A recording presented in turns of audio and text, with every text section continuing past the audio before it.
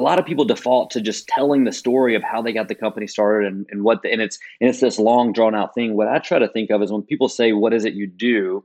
Or what does Immediate do? I like to try to boil it down to really hitting what the problem is that we're solving and why it's impactful.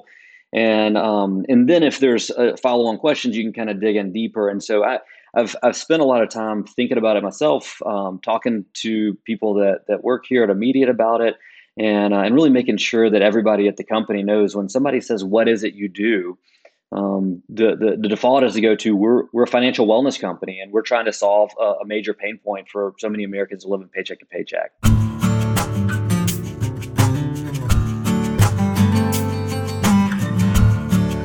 Hey, everybody, and welcome to the next episode of the Slow Smoke Business Podcast. I'm your host, Jared Morgan, and today we're joined by my new friend, Matt Pierce, who has a really cool startup here that's actually here in Alabama that we're going to talk about and learn the problem that they're solving.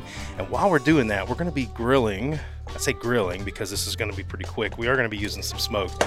A chicken breast that's nicely seasoned, and we're going to hit it with some Alabama white sauce when we're done. I got an Alabama guy, so why not do it Alabama style? Welcome, Matt. Thank you, Jared. Glad to be here. Those that are familiar with the show, this will be the first episode where I have ever grilled literally a single piece of meat, and let me confess as to why. During the pandemic, I got very spoiled with grocery delivery. And I ordered some chicken. I thought, I'm going to do some chicken this episode. And so I ordered all this chicken, and I'm going to put Instacart on blast. Come on, Instacart. And I know I should be ordering from Shipt. But I was going to say that, Jared. I'm surprised it's not Shipt. Well, here's the chicken. Looks great. It's a single chicken breast because I got it wrong. Instacart had a great deal that my wife signed up for. And, maybe I need to come back to the hometown Shipt. After I've lost a couple of battles trying to hire developers to them, I thought, well, maybe I'll just go to the Instacart people. But they showed up and I didn't have enough chicken. So I thought, I guess I'm grilling a single chicken breast this week, which is pretty silly. So Matt, it's good to see you, man. I keep hearing about Immediate in the media. I think it's a cool business, a cool problem to solve. Why don't you tell everybody about Immediate and the problem that you guys are going after? Absolutely. I appreciate what you said there. We've been doing a lot and trying to get our name out there, and we've been growing like crazy. And to your point, it's something that's so needed. And so the really quick rundown on what Immediate does is we're a financial wellness platform. I like to tell people we're like a financial safety net. And the real genesis is that a lot of people have unexpected financial expenses that pop up in between paydays. And so what we do is we seamlessly connect to time tracking and payroll systems so employees can access their already earned pay in between paydays for either free to an Immediate card or a nominal transaction fee to their own card or their own bank account. And really what we're doing there is we're trying to give them, as I said, kind of that financial safety net, but also to keep them from turning to predatory title and payday loans or running up credit card debt, writing bad checks, things of that nature. And so we're having a lot of fun. We're impacting a lot of lives, and it's a mission-driven organization, which makes it even more fun to get up and go to work every day. Yeah, and I want to point out to we have a lot of listeners that are like early in their entrepreneurial thing. There's no truth that I've been drinking before we get started on this. So, but I want to point out, listen to the way Matt just pitched his business there. That was an excellent pitch because the average person, if you drop them into Immediate, might just say, oh, you get paid faster, right? But you correctly pointed out the benefits of keeping people away from credit card debt, keeping people away from predatory payday loans. That is like a masterclass right there, guys, on finding the way to position your business, because that's true. That is the net effect of what happens when you use a business like that. Jared, thanks for saying that. I practiced it a ton, but I also feel like a lot of the times people ask specifically for an elevator pitch, right? Or you ask somebody to introduce their business, and I think what a lot of entrepreneurs do is they default to telling their story, right? Yeah. What you didn't hear me say was, well, 4 years ago I was doing this and this. Now we may get into that, right? I know we got some time to chat here. Sure. But a lot of people default to just telling the story of how they got the company started and and it's this long drawn out thing. What I try to think of is when people say, "What is it you do?" or "What does immediate do?" I like to try to boil it down to really hitting what the problem is that we're solving and why it's impactful. And then if there's follow on questions, you can kind of dig in deeper. And so I've spent a lot of time thinking about it myself, talking to people that work here at Immediate about it, and really making sure that everybody at the company knows when somebody says, "What is it you do?" The default is to go to, we're a financial wellness company, and we're trying to solve a major pain point for so many Americans living paycheck to paycheck. Yeah, you get people that are, I guess, product oriented, or if you have a product person try to explain that, and they're going to go, okay, so we made this button, right? And Right. when you click that button, you get these 4 menu options, and you get and like that. I mean, you get super specific about what it does, but you're not actually.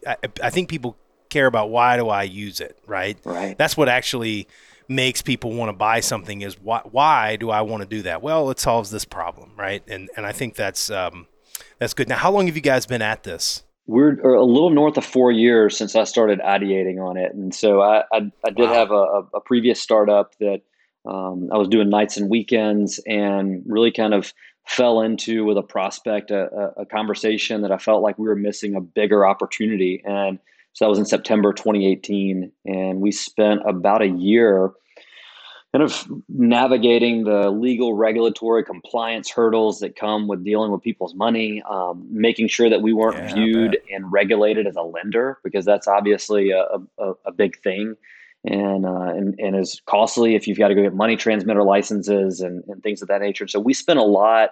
Actually, I laugh about it. I tell people in the first 6 or 7 months we were bootstrapping, and I remember looking at some of the bills that were going out and was like, guys, we're spending more on legal than we're spending on building the product, and obviously in hindsight it was a good investment, Yeah. because we made sure that what you don't want to do is build a product and then get 6 months, 12 months down the road and then go, well, gosh, we're on the wrong side of the law and you got to start over. And so we did it the right way, but it was tough early on when you're writing those checks to make sure that you're on the right side of the law from a regulatory perspective. But we ended up launching our first customer in September 2019, so we're a little beyond 3 years being in market.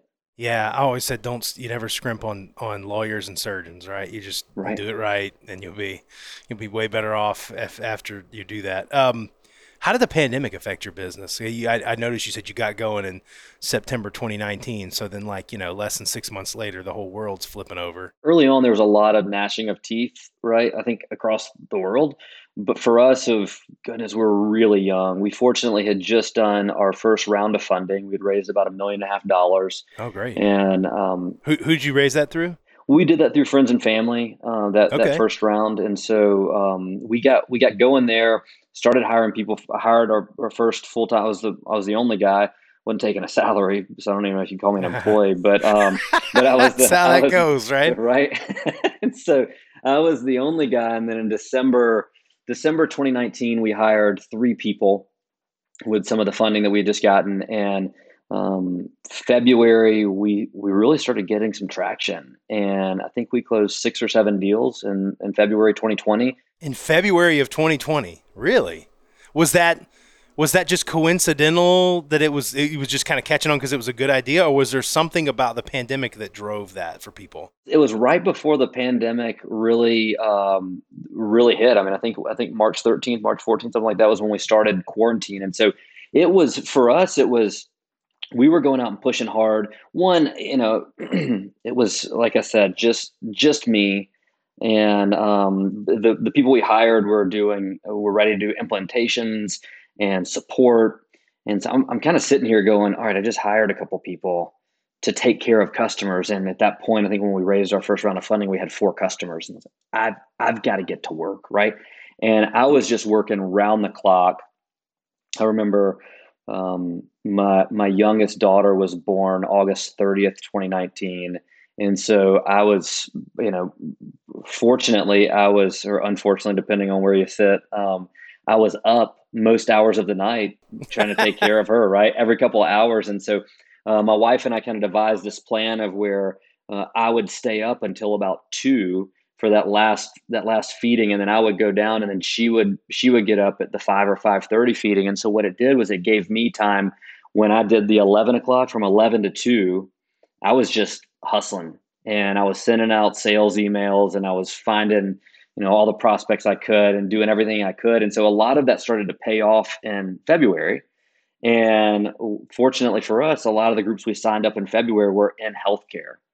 And so you fast forward into March when quarantine happens, and these were a lot of senior living groups. And I don't know if you remember this, you may not, because it's a little nuanced, but a lot of senior living, because you're dealing with an aging population, and early on we just didn't know how bad COVID was going to be, and so a lot of the senior living communities kind of went into lockdown and said, Right. when Yeah. you step foot in here, you're not leaving, right? And you Right. got to come in and you got to stay, and because we don't want you going out and then bringing something back in, and so we rolled those groups out really quickly. I mean, it's crazy to think about this now. Probably customer 12 or 13, we rolled out in less than 14 days. Wow. And so they signed up at the end of February, and then this started happening. They said we got to get live, and I think we were actually manually processing some stuff the first couple pay periods, but we made it work. Right, it's the scrappiness of an early stage company, Sure. and then because of the pandemic, back to your original question, because of the pandemic, we were able to go in and start really pushing prospects on our platform as a retention strategy.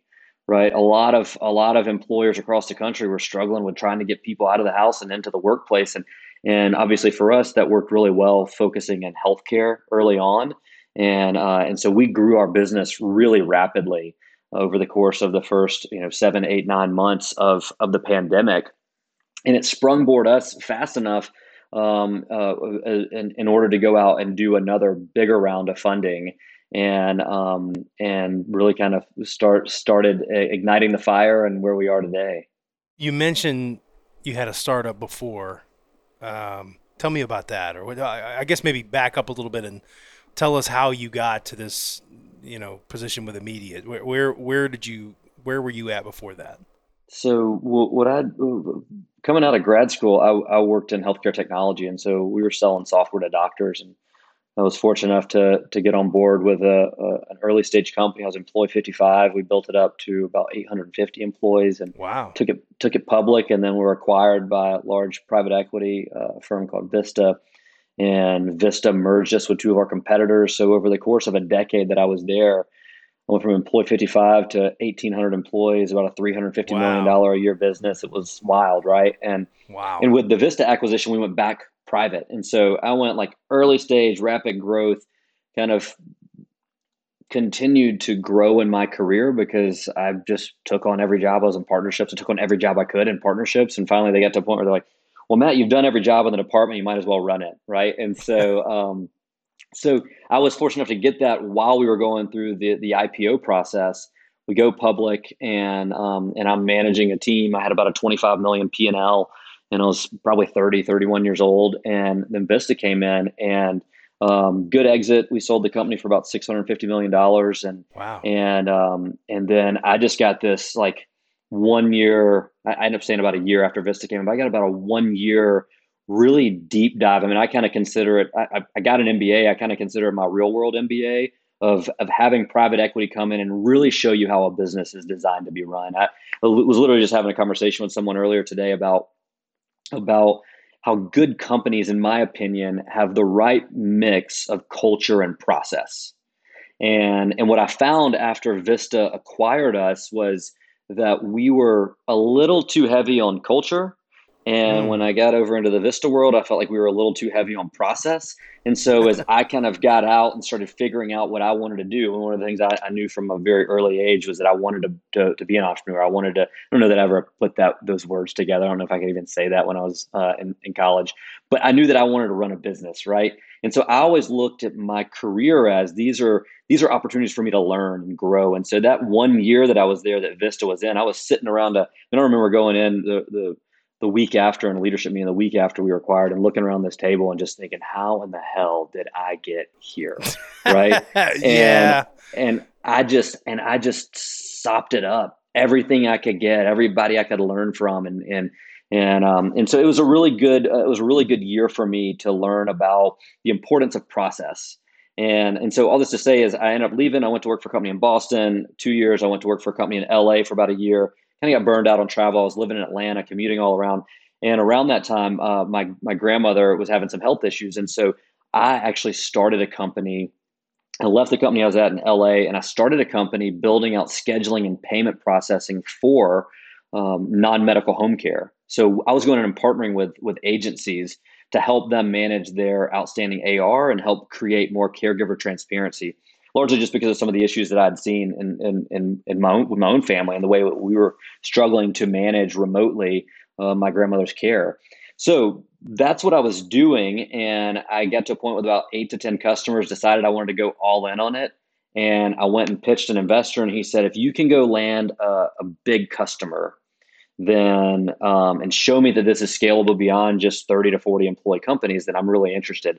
And so I went out to a 2,000 employee company, gave the best pitch of my life, as you can imagine, Jared. Yeah. And this lady just almost like patting me on the head, like, Matt, that was cute. That was cute. You know, um, just so you know, most companies our size have already figured out outstanding AR Oh turnover, no. like, and it was, I mean, it made sense, right? And so I really quickly swapped hats. I stopped trying to sell her. And I think that's a really important aspect of business and entrepreneurism is is you've got to know when to stop pushing the envelope. You've got to know when Yeah. to change speeds. You got to know when to evolve Read the and room, right? read the room exactly, right. And so I swap hats. I throw on my consulting hat, and I said, um, "Well, what is your biggest problem? If you're not struggling with outstanding AR and you're not struggling with caregiver transparency and knowing where they are, what's your problem?" And she says, "It's easy. It's turnover." And I said, okay, well, how Mm. bad of a problem is that? She goes, 62% a year. And I go, on 2,000 employees? And she said, yes. And I go, so you're training Whoa. 100 new caregivers a month? And she said, yes. So here in my mind, I'm playing this out. The reason that we were having a difficult time managing the care of my grandmother was because we're working with 30, 40 employee companies. If they were having this 60% turnover, right? Just the odds are every 2 or 3 months, the same person that was coming to take care of her is not going to be there anymore. And Right. so I'm playing this out in my head, and I said, well, what can I do to help you with that? And she says, you know what I like the most about what you're building is that you allow the agencies to get paid at the end of a day. Could you do that for my caregivers? And I said, yeah, if you use my payment Hmm. processing engine. She says, what about without using your payment processor? And I said, I had to put some thought into it. She goes, Matt, if you can figure that out, you're onto something.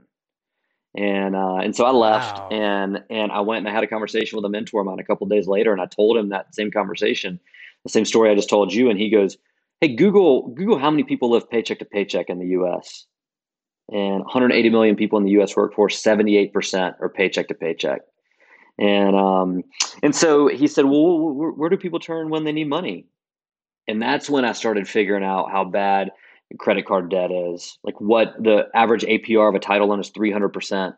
Average payday loan APR is 391%, which essentially means, I mean, just to boil it down, it essentially means if you borrow $100 from a payday lender and it takes you a year to pay them back, you have to pay back your $100 in principal and $391 in fees, right? Yeah. And so it's crazy, and just really transparently, I'd never dealt with any of that stuff. Never carried a credit card balance in my life. I came out of college with a job. I made decent money. I always spent less than I made. And so I didn't know that this was such a big issue. And it was kind of like a smack in the face of, one, like, how naive can you be, Matt? Like you should be more aware of the world around you, but also, hey, Matt, there's a huge need, and somebody needs to fix this. And so that was kind of the genesis of this opportunity for us to go out and figure out a way, and I alluded to it earlier, but figure out a way to connect to existing systems so we can give people a responsible alternative to those predators when they find themselves in a financial bind. Would you say that's the hardest part of your business is working with a lot of different systems? Early on, I would say yes. Today, we're integrated with about 65 different time tracking and payroll systems. We made the decision early on. We looked at opportunities to go partner with companies that just go in and do screen scrapes, and you got to pay every time you run reports from those groups. So there's companies out there who do that, and And some people want to use those. That's great. We felt like some of the IP that we could build as an organization would be to go build these integrations. Yeah. And I was fortunate enough to have some connections with people who have built integrations at other companies and in the healthcare technology world, which is not easy to do, as you can imagine, when you're dealing with PHI. And so when we went out there and we started building this, and now we've got 65 time tracking and payroll integrations. If my CTO is here, he may kick me under the table and go, "It's still pretty tough," but I feel like we've kind of cracked the code on that, right? And so I don't think that's the toughest part of what we do today. I would say today, and I may even go back to say at the beginning, and still today, the toughest part of what we do is helping people understand, and by people I mean prospects, helping HR and finance professionals that are working at companies, help them understand what we do and how impactful it can be for their business. Because today, less than 12% of companies are offering a platform like what we offer. It's technically called earned wage access, but less than 12% penetration in the market. So you still find people that go, this sounds like a lot of work. This sounds like it's going to be very much a change to our existing processes. And so I would say that's the toughest part, is kind of helping people understand the simplicity with what we do. I can imagine that. I mean, it is a complicated subject. I'm actually going to check on the chicken. And if you're listening on Spotify or Apple Podcasts or whatever, you can actually catch these videos on Facebook and on YouTube. And you'll notice that I'm getting blinded by the sun because we're shooting in the Alabama afternoon. So, the chicken's looking pretty good. The single chicken breast is looking pretty good. I think I may slow this down a little bit and get it a little more smoke. You ever grill out, by the way, Matt? I do. I'll tell you, I don't have a smoker like what you're working with, and that's probably next on my list. I've got a Uni pizza oven that we do. I don't do it as much as my wife would like, but those are pretty awesome. And then I've got a gas grill. What I usually do is, we talked about this a little bit before we got started. I'm a big fan of the sous vide, and so I like to sous vide my meat and get it to whatever temperature I'm looking for. And then I take it out and finish it on the grill. And in some cases, I'll tell you what's been really fun is I'll actually take a cast iron skillet and heat it up on that uni. That uni gets like 1,000 degrees. And Really? I'll get it gets really hot. And I'll get the cast iron skillet, throw it in the uni for about 10-15 minutes, and then finish the steaks in the cast iron grill in the uni. So it's like a minute each side. Just get a good sear Wow. on the outside, and that's my favorite to do. So I'm usually, if I'm grilling out, I'm usually a steak kind of guy. But yeah, so I like to do it. I'm not great at it, but I like to do it. You do the pizza stuff on it too, right? Yeah, you can do pizzas on there, and I'm decent with pizzas. I've got a couple of friends that came over. To be really frank, one of the first times I did it, my wife invited some friends over, and I had a little bit of nerves because of how hot that thing gets, and I ended up just crisping some of the crust, and so I've been very gun shy about inviting people back for more pizza, but I've been working on it. I'm trying to get better at it. Yeah, and obviously my producer just let me know that I was getting blown over with wind, so I'm having to move to like dodge the Alabama sun. But I guess so. What I was talking about was the uni, and not sure if I'm supposed to have one of these or whatever. The concern I had was I used to have one of the green egg style ceramic grills, and the problem with that thing was it was so much pomp and circumstance just to do anything, and so it was like half hour, 45 minutes of prep time. And if it's a Tuesday night and you're just throwing 2 chicken breasts on for you and your wife, it's like all this work for like, and then you're done. Right. And you're like, I don't know if I'm doing that again. Right. So I've got the pellet grill here. I know I get a lot of hate from barbecue purists who say but look, that's what works for my lifestyle. Like, I'm super busy, got a lot going on. This helps me grill more, which I think is an important part, spiritually for me to be grilling. So, that's what I do. But the uni is something that I feel like I need to explore. Well, Jared, if you ever want to try it out, you holler at me. I'll let you come try mine. But hey, look, I agree with you. I think when you're grilling, it's got to be something that fits your lifestyle, right? Like right now, I got 3 young kids, a wife and a dog, and a startup, right? I'm not going to spend a bunch of hours standing outside smoking something. Some may argue that I should to decompress, but You should probably be I'm smoking something to get through all that. That's for sure. um, I like for me, that's why I like the sous vide and then finishing on a grill because I can do that in parallel. I mean, when I was in the middle of quarantine when we were locked down, I loved it because I could pop up in between calls at like 3 o'clock. I could get a pot of water going. I could get it to 135 degrees. I could drop my steaks or chicken or whatever in there, right? And I know that it's cooking while I'm finishing my day, and then it's ready. All I got to go do is pop it on the grill and sear it. And so I think you got to do what fits your lifestyle and what makes the most sense for you and your current situation. Yeah, I agree. So, what is what's next for Immediate? I mean, I know you guys are scaling, you're growing. This has been a 4-year sprint. What's next for you guys? Obviously, you're continuing to grow. You're adding customers. Are you guys going to go lateral? Are you going to stick to your niche? What are you guys going to do next? Next for immediate, we're to your point, we're still growing. We're up to a little over 50 employees now, which is awesome. We're over 300 customers, all 50 states. We've just been pouring gas on the fire, and so what we're looking at going into 2023. I'm actually, man, I'm really fired up about this. This is I'm going to try to not take us down a rabbit hole here. Is this breaking news? Are you about to break news? No, there's some news that's going to break soon, but I can't break it here yet. Whoa. But what I would go down a rabbit hole on is something that we've been doing as an organization. It ties back a little bit to what I talked about in the first company I was a part of. Early on in a business, a lot of times you're shooting from the hip, right? It's very subjective. We're on a podcast with two Alabama entrepreneurs, and we're grilling meat. So I'm going to use Yeah. the Southern analogy here. When we were getting started, we were hunting with a shotgun, right? Okay. And we would take any business. I mean, that's kind of the good and bad about what we do, right? Is the ubiquity of the need.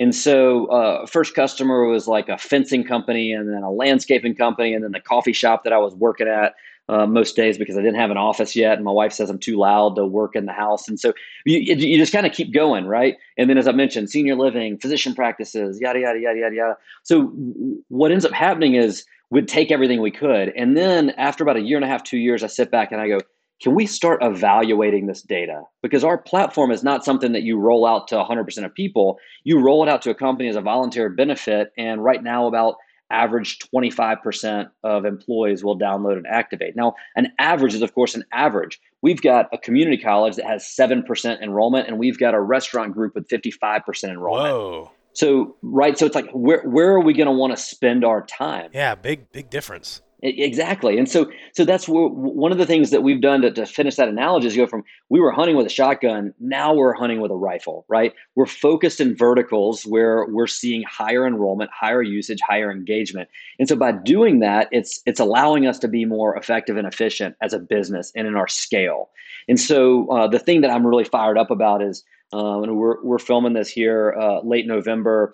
I don't know when it'll come out, but I assume by the time it's come out, we probably would have already done this. But middle of December, we're doing a company-wide all hands where we're bringing in, we've got about 35 to 40 on payroll. The rest are 1099s that are working with us in some capacity. But we're bringing 35 to 40 people to our headquarters in downtown Homewood, and we're clearing out the whole big room downstairs. We got 3 huge TVs, and we're spending a whole day department by department, spending about 30 to 45 minutes apiece talking about the impact that individual department has to the overall scheme and growth strategy going into 2023 for our company.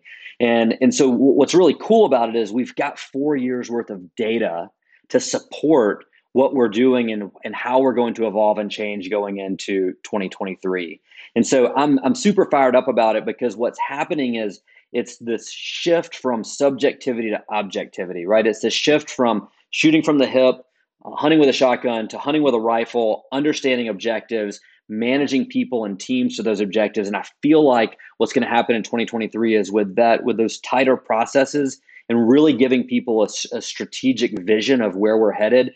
I think 2023 is just going to be an incredible year of growth for Immediate. I mean, I can see it too. How old are you, by the way? Is that an inappropriate question to ask? I don't know. Can I? No, totally fine. I'm 41. 41. So obviously, super impressive guy. 41 years old, got this startup going, growing, making a bunch of noise, having success. What do you do to prepare for a new year? Because I know everybody that's doing something like you, right? That's as successful as you are. Everybody kind of has their own little way that they attack a new year. So not we're actually talking about as CEO of Immediate or whatever, but like Matt Pierce, the man, right? Yeah. What do you do to prepare for a new year and hit it head on? It's a lot of reflection. I think that the nice thing about the end of the year, having the holidays, is that you can hit pause for a couple of days. I was able to do it last week with Thanksgiving and spend some time with my family.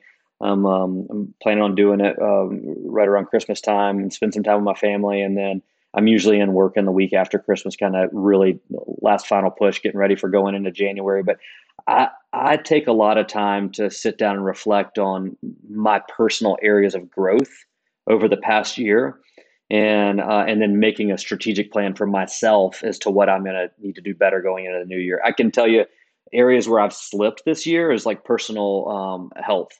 I'm not exercising as much as I need to, and I know that there's just a full psychological and physiological changes that come when you're regularly exercising, right? And if I look at last year, I can tell you last year wasn't as busy because we didn't have as many customers, didn't have as many people, we didn't have as much stuff going on, right? And so last year I was really good about 4 to 5 days a week exercising.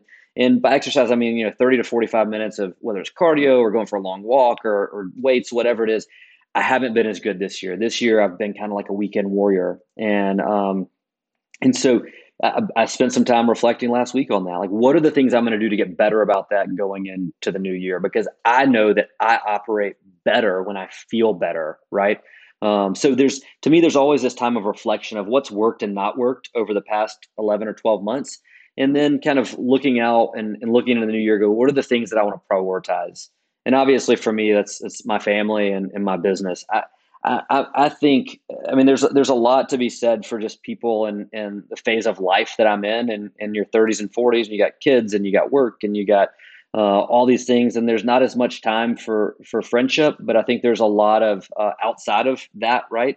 But I think there's a lot of value that you find in having a good support system. I'm fortunate enough to have a group of guys that I'm pretty close with that we take time to carve out and be together and be guys and learn and hold each other accountable. I think that's a really important aspect of it. So when I think about next year, I go, all right, how am I going to make sure that I'm still carving out time for those friendships that are going to build me up? Yeah. Guys that don't care that I'm a CEO of a company, right? I mean, literally, there a group text a couple of days ago. There was some news went out about me, good professionally, and these guys like send it, and then they're busting my chops over it. Like, how much did you pay for this? Stuff like that's the kind of stuff you need that, right? You need it, but then I also know that I need to invest in time with my wife, and taking time for the two of us to go and not have time, not be around the kids, and have time to invest in each other. But then also to have time where we do invest in the kids and spending time with them. I've got 3 girls. I love my one-on-one time with each one of my girls. They're just such awesome kids. I know everybody says that, but mine really are. And I just love spending time with them, and I have to carve that out. And so I know I hear this thing sometimes where people are like, well, what do you make time for? And I think there's an argument to be said, well, you make time for the things that are important to you and their priorities. And I think the way that you do that is by building a plan and building a strategy around it. And so it doesn't feel like you're carving out time or you're making time. It's just part of what you're going to do in the new year. And so for me, it's really about making sure I've got time for my wife, my time for my kids, my time for my friends, and then my time for myself, which is investing in my health and making sure that I'm doing well physically and mentally. I think the whole, when people say, I don't have time for something, right? I just think that's bullshit, right? Yeah. No matter what you're saying, everybody has the same amount of hours in the day. Right. Elon Musk and Beyonce have the same amount of hours in the day as Matt Pierce and Jared Morgan. Right. And so you have to choose. You have to choose. It's choices. It's not, I don't have, it's choices. And I know, okay, somebody's going to throw at me like extreme situations. And yeah, there's going to be extreme situations. But most of the time, right, you find people that even in extreme situations, they're able to make a choice with their, if you don't have like some serious home situation or whatever, and you're just saying, what did I, like you pointed out earlier, you've got, you're going to focus on your health a little more. Well, that's a choice, right? And you were making choices before. I know my life has been like lots of choices. And I go through this process every year where I look at, where I want to grow and, where I look at my life in sort of three phases: professional, personal, and spiritual. And I think about the different things where I'm doing well and not doing well. And, it's choices. And I write down, I'm actually going to do a podcast about this in a couple of weeks, where I have this whole process that I've sort of built, and I want to kind of like just get it out in the world. I feel really called to do that. Yeah, but awesome. Every year I write down what I want to do. And I look back through the previous years, and I kept seeing, lose weight. And I'm thinking, wait a minute. Like, what am I doing? Like, I'm writing the same thing down every year. And so, I realized that I needed to change my approach, because whatever I was doing after getting that sort of motivation, wasn't great. And I'm glad I've got some good people around me that encourage me and do that. That's really important. You were saying that before. It's good to have people bust your chops. And I'm glad you've got some people that'll take you. I know I have people in my life that take me down a peg. Like every time I'd have this great article written about me or the company or whatever, I would have a friend that would text me and remind me that, Sally9247 on Twitter said I was a fat ginger. Right. So, like they're never going to let me live that one down. Right. So Right. you need to surround yourself with good people, and you need to sort of like put your thoughts on paper and grow, by choosing intentionally how you're going to spend your time and the people you're going to surround yourself with, right? It's got to be intentional. Absolutely. And to what you started with, when people say I don't have time, what they're essentially saying is that's not a priority to me. And that's not a bad thing, right? There's certain things in my life that aren't a priority for me right now, and I don't feel bad about it. I just know that, to your point, I've got a finite number of hours in my day, and I'm a strong believer in I don't try to hold other people to the same standards as myself. Obviously, I don't think anybody should. You should hold yourself to the standards that you hold yourself to, and like really push hard. I do that. I know that the people around me, the people at this company, the people that are my friends, we're not all going to be on the same level, and not in a good or bad way. We're just going to be on different levels, right? We're going to have different priorities. And so what I think a lot about is not necessarily do I have the time for it, it's what do I want to prioritize going into the new year? And so I think when you really take a step back and say, well, if I'm fast forwarding to the end of next year, where do I want to be? Well, what is it that I need to do to get there? And how am I going to prioritize those things? And so if I look at it and say, well, I want to be healthier, great, then I know I need to get back into working out 4 or 5 days a week. And I want my marriage to be stronger. I know I need to invest in more regular date nights and a couple of trips next year where it's just me and my bride. And I want my kids to know that their dad loves them and know that he's always there for them. And so I'm gonna make sure that I prioritize that time with them one-on-one, so I can invest in them. And so I just think that those are things that when you look at it and when you sit down and you're mapping out the new year, you're thinking about the new year, it really comes down to like, what do I really want to prioritize? Yeah. It goes that way with money too, right? I say people, well, I can't afford something. I wanted to start a business, but I don't have the money to, buy the piece of equipment that I need or the piece of software or whatever. And then, you see somebody and they're skipping down Disney World, right? Disney World's expensive as hell right now. And you think, okay, well, you probably did have the money. You made a choice to do something. Not that there's anything wrong with that choice. I'm not knocking the choice, but you have to, it's a fallacy to say, I don't have the money to do something or I don't have the time to do something when you spend your time or your money on other things. And you may say, well, I have to do that. I have to. Okay. But you're still a choice, right? You're making choices to do these different things, and you got to kind of take some ownership in the ways you spend your money and your time and the results you get as a result of that, right? Absolutely. So I've had to spin around again. Producer informed me that now that the sun's down, I turned into a shadow. The joys and the challenges of grilling and podcasting outside. I by the way, I have not been able to find or interact with anyone who regularly podcasts outdoors. And so this is all breaking new ground.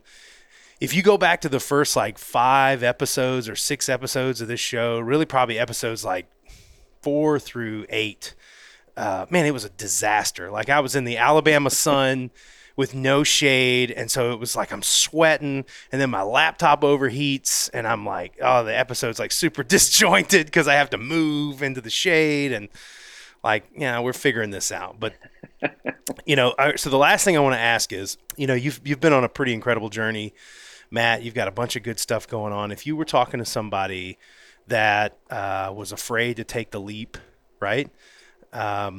Was afraid to jump and get into entrepreneurship, what would you tell them to kind of say, these are the things you need to be thinking about if you actually want to go do this?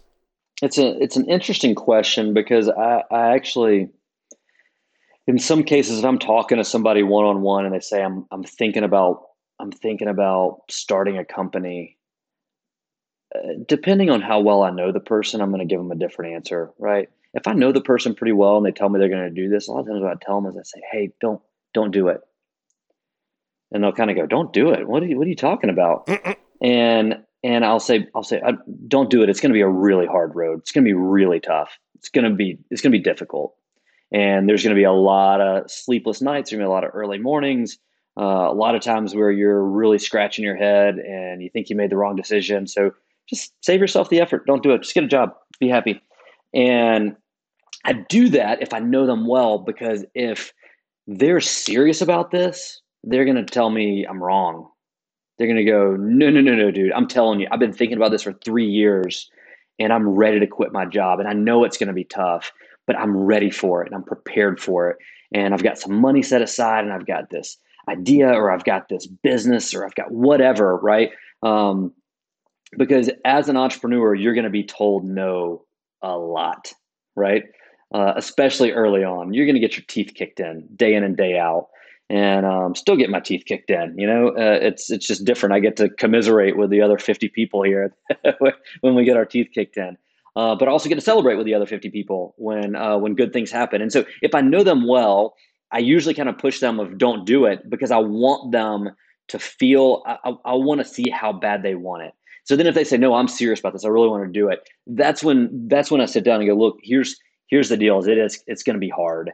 And what I think you've got to do to be really successful, and especially early on, is stay really, really narrowly focused. If you can be really narrowly focused in what you're trying to do as you're getting this off the ground, it's going to help you. Like there's so many, I still say it to our team, our leadership team, and weekly leadership meetings. I tell them all the time, I can't remember if it's Greek or Roman mythology, but I say, don't get drawn in by the sirens on the rocks. Right? There's so many things in an early stage company that you can get focused on. And next thing you know, you look up and it's a quarter later and you've burned $150,000 trying to build some new product or trying to go down a different rabbit hole that didn't work out. And so I think especially early on, if you're getting going, you've got to try to find something where you can be narrowly focused and do it really well. You can always expand more in the future, right? That narrow focus can get broader because the market's bigger, you've got more experience or whatever it may be, right? For us, it is, I say this because, and I also recognize I'm speaking out of both sides of my mouth a little bit because early on I said I worked with any customer that would come our way. I'd work with anything. A big part of that for us was because I recognize I want to get to that narrow focus. And now we have our direct sales team only focuses on a couple of verticals and they're narrowly focused. And we even said like, hey, what would happen if we went and hired a salesperson just for this vertical and one just for this one and an implementation specialist just for this vertical, and right, really get people to be really good at what they do. I think if you can do that and you can do that successfully, that's where you're going to be able to really start to grow a business. And then I'm gonna put this out there, and this is a really long answer, Jared. I'm sorry. Oh, it's I'm gonna great. put this out there that the next step is if you stay narrowly focused and you get going really good, the narrow focus also goes back to you, right? Like, what is it that you do really well? Like, what is your superpower? What is it that you can focus on 100%? Now, as a CEO, there's a lot of stuff you got to focus on, right? But if I sit back and look at like what I'm really good at, for this organization, I'm really good at evangelizing. I'm good at talking about what we do and why we do it, how important it is. I'm good at talking about our mission. And so I love the opportunity to get in front of a prospect and tell them about where we've come from, why we're here and where we're headed and how it's going to be impactful for their organization to partner with us. Like one of the things I'm most proud of is we haven't lost a single customer due to us not performing, right? We've lost a couple customers because they were acquired. Ooh, run around and knock on something. Knock, knock, wood. I know, right? Yeah, knock on wood. It's because we do our job so well and because we keep people really focused. And so what we do is as we've grown, I evaluate myself and I go, what is it that I'm doing right now that I'm not great at? And what are the things I'm doing that I am great at? And how can I do more of what I am great at and less of what I'm not great at? And it's hard when you're early on. If it's just you got to do it all, right? But so one of the things for me, like I went out and hired somebody early on that was a really good financial mind. Like I could build pro formas. I did them enough. I did it well enough to raise a $1.5 million seed round, right? When it was just me. But when I knew I wanted to go raise $5.5 million on our next round of funding, I was like, I need to find somebody who can build a pro forma that makes mine look like middle school and this guy's grad school, right? And that's what we did. So I went and hired a guy who used to be at Goldman. He came in and he put together some killer pro formas, helped us get our financial house in order. And now he focuses on finance and he focuses on operations, right? And then I go, all right, but even before him, I need to find somebody who knows how to build a really kick-ass product. And so I went and found a CTO that knows how to build a team that can build a product that's scalable and that works.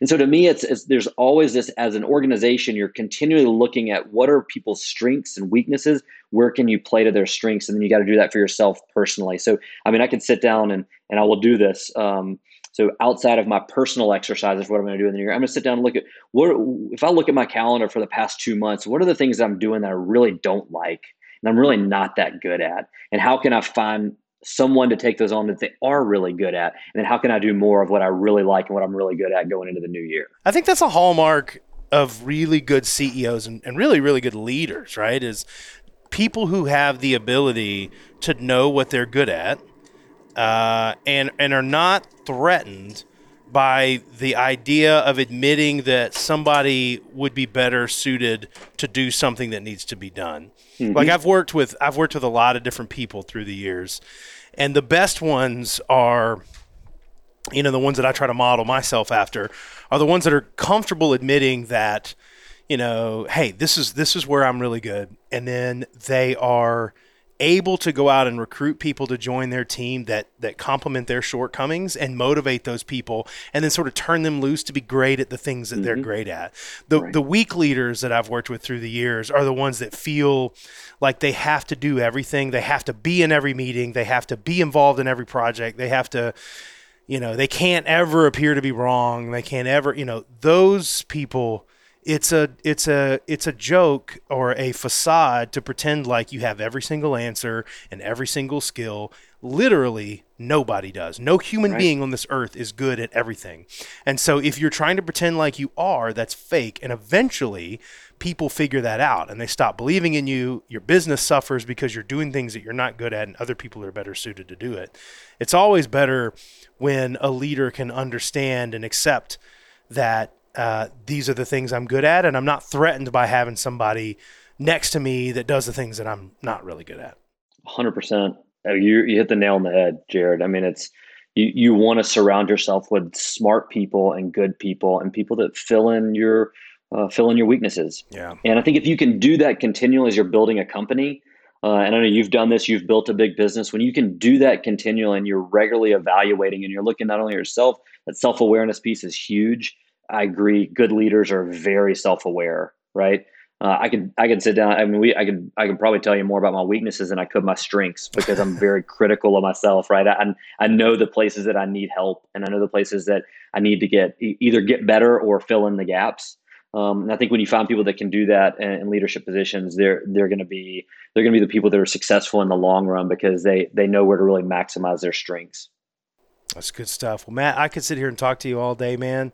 Why don't you tell our listeners if they are connected to a business that thinks they could benefit from Immediate, how would they get in touch with you guys? Best thing to do is reach out to us. You can inbound to info at joinimmediate.com, or you can email me directly. I'm Matt, M-A-T-T, Matt at joinimmediate.com.